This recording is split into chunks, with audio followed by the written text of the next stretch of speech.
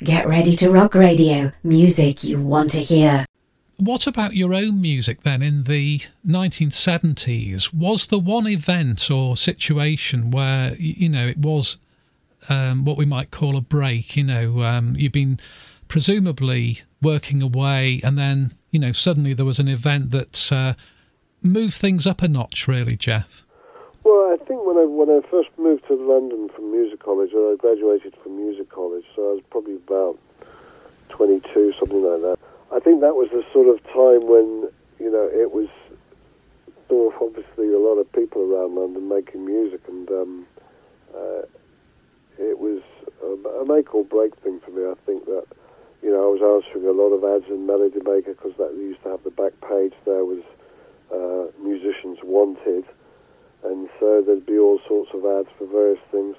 And I think that the real thing that changed it for me was I answered an ad for a pop band that wanted a keyboard player, and so I went along to the audition, and I borrowed a synth, a Moog synthesizer, a Mini Moog, from a friend of mine that I was working with.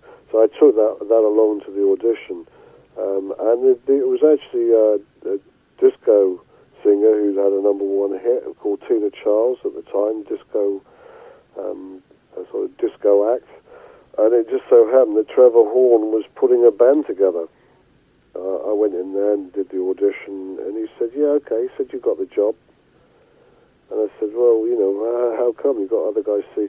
He said, No, because you bought that synthesizer. You think that's really cool." So that was it, really. So that was a kind of a life-changing moment, because from that point on, we did a few tours with Tina, and then she had some kids and went off the road, and Trevor and myself started to work together in the studio, doing various bits and pieces, writing stuff, producing all sorts of different people. Trevor normally was the guy producing, and I was the guy who was providing the music, and so that's how we built up our studio technique in a way, was because I started to try and get sounds that sounded like an orchestra out of all these different types of keyboards, and he'd start to get all these production effects together. And really, I suppose the Bungles kind of grew out of that, to the point where when we did the demo of Video Killed the Radio Star, which he'd written most of it with Bruce Worley, and then he brought me in to do some final things on it, we started to take that around. We did the demo, which didn't sound that different from the final recording, although there were changes we made in the middle and stuff. But essentially, it was the same kind of thing. It had the radio voice and all the rest of it. And actually, Tina Charles did the backing vocals on it on the original demo, and we took it around, and we got rejected everywhere. We took it. I remember we said, we physically used to go around all the record labels in those days, where you'd actually go and see the A&R guy, and you'd play the music to him, and he'd go, "Yeah, no, it's not really for us, that." So we got rejected by everybody, apart from I sent it via my girlfriend at the time, who was working at Island Music, and we'd already been turned down by Island Records anyway. But I sent it via my girlfriend at the time, and she played it for her boss, who said, "This is really good, I'm going to send this over to the States." And sent it over to the States, and Chris Blackwell, the head of Island, for some reason happened to listen to it, and he called them up the next day and said, "You've got to sign these guys." And so, from being a couple of guys that were just jobbing around the place, all of a sudden we got signed to Island Records. They signed our publishing, we signed us as producers, and then we got cracking and got started to make the album. Yeah. And the #1, which we've referred to, Video Killed the Radio Star, that was Island Records. I think it was their first #1, wasn't it? That's right. It was their first #1, and they'd had about 10 #2s before that. Roxy Music and Traffic and all sorts of bands that they used to be on the label, and Bob Marley and the Wailers, and But yeah, that was the first one. And it was funny because Chris Blackwell didn't like the name The Buggles. He thought it was a stupid name. Huh. And we said, no, it's got to be that because it's a spoof of the Beatles, you know. Mm. It's like the sort of artificially studio-prepared version of the Beatles. And he said, no, he didn't like it. So they tried to drop the off the front of it and just call it Buggles. They thought that was better, but we said, no, it's got to be The Buggles. And he said, as you did when the song went to number one, he sent us both a telegram which said, I always thought The Buggles was a great name. So, well, he would do, wouldn't he? Yeah. But, you know, I mean, it was that was a great time for us. I mean, it launched, you know, not only myself and Trevor, but you know, it set us on a whole career path that you know we've been doing ever since. Get ready to rock radio. Are there any projects that have given you particular satisfaction, Jeff, over the years, even if they haven't been particularly, you know, successful commercially, let's say? Commercial success is obviously nice. You know, you get you know, there's this thing that reaches a lot of people, but by the same token, I mean, some of the other projects that I've done, particularly some of the side projects with the people like Greg Lake, Glenn Hughes, John Wetton on the Icon project. You know, these are sort of musical exercises that really are something that comes from the heart rather than trying to exist in the constraints of the commercial world. And, you know, I think that helps for a much more natural progression of music and getting your ideas across. And, you know, it reaches the people who will appreciate it. And I think that's all you can expect. You know, I think that one of the problems what we had with Asia was because that first album was so successful and the expectations were so great to not even parallel it, but to overshadow it, certainly by the record label, you become a bit of a kind of a shy horse, you know, and you're not able to get your own music out there. And I think, you know, the beauty of the situation that I've had over the years is being able to work with all these iconic people. You know, as I said, Greg Lake from ELP and John Wetton from King Crimson and, you know, Glenn Hughes from Deep Purple. You know, these are the bands that I grew up on. You know, and these were the bands that you know I was in full admiration of. Particularly the bands that I've mentioned, because they all had very much a keyboard presence in those bands, and so it's been, you know, over the years, it's been a real privilege to be able to work with all of these people. And what about any opportunities that you've maybe turned down, and when you look back, you think, I should have done that? Have there been any sort of situations where maybe simply through maybe scheduling, you know, because you've been so busy with Yes and Asia?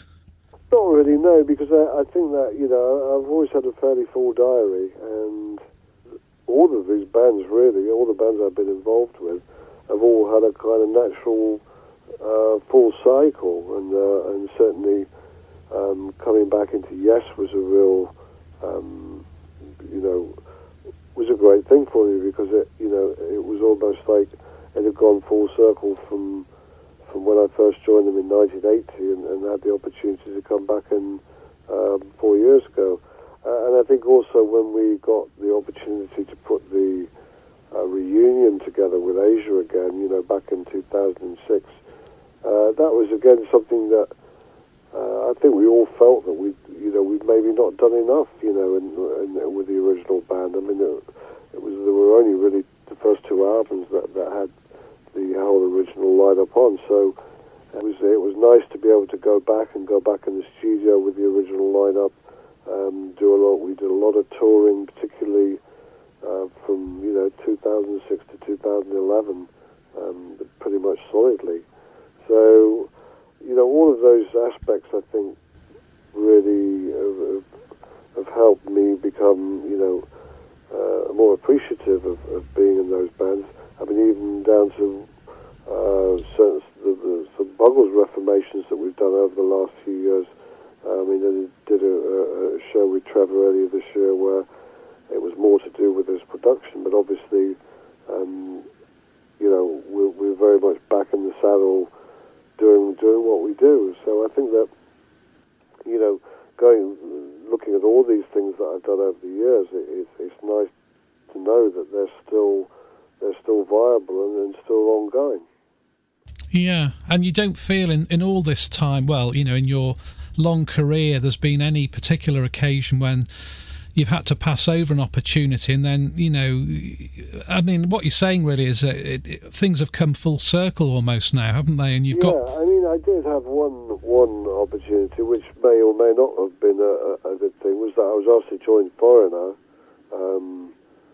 at a time when they were really, huge, and, I think they just had the Foreigner 4 and the follow-up album, which I Want to Know What Love Is, was on it. And I got a call from their manager at the time, a guy called Bud Prager, and he said, I spoke to Mick Jones, and Mick Jones wants you to join Foreigner. And at that time, we just started rehearsing with Asia. And I said, well, I'm sorry, man, but we just formed another band. And the guy said, that's never going to go anywhere. No, believe me, he said, this is what you need to do. You need to join Foreigner right now. And I said, well, no, sorry, I can't. So I suppose that was the one that got away. And but aside from that, no, most of the other things, I think I've sort of lived the dream in many ways. In retrospect, how do you feel now about Foreigner? Because obviously they consolidated, over the years, and they've actually reformed in various shapes and forms, haven't they, in recent times? Yeah, I mean, I always loved their music. Again, I think there was that very, very strong songwriting element, and I do favour bands that have generally got that at the core, and I think that, if you look how many hits they had, and their whole catalogue is full of real kind of evergreens, real gem songwriting stuff. And I think that certainly from my standpoint, I would have enjoyed playing that kind of material, but it was really just the timing of it that didn't fall into place. Yeah, and I think most observers would say, well, you haven't done that badly. Asia, yes, dipping in and out and all the rest of it. And I know, and the other thing being, I think that those bands, I was very much a contributor as a writer. I think if I'd been in Foreigner, I would have just been playing somebody else's parts, There's a lot to be said for playing yourself and playing your own material.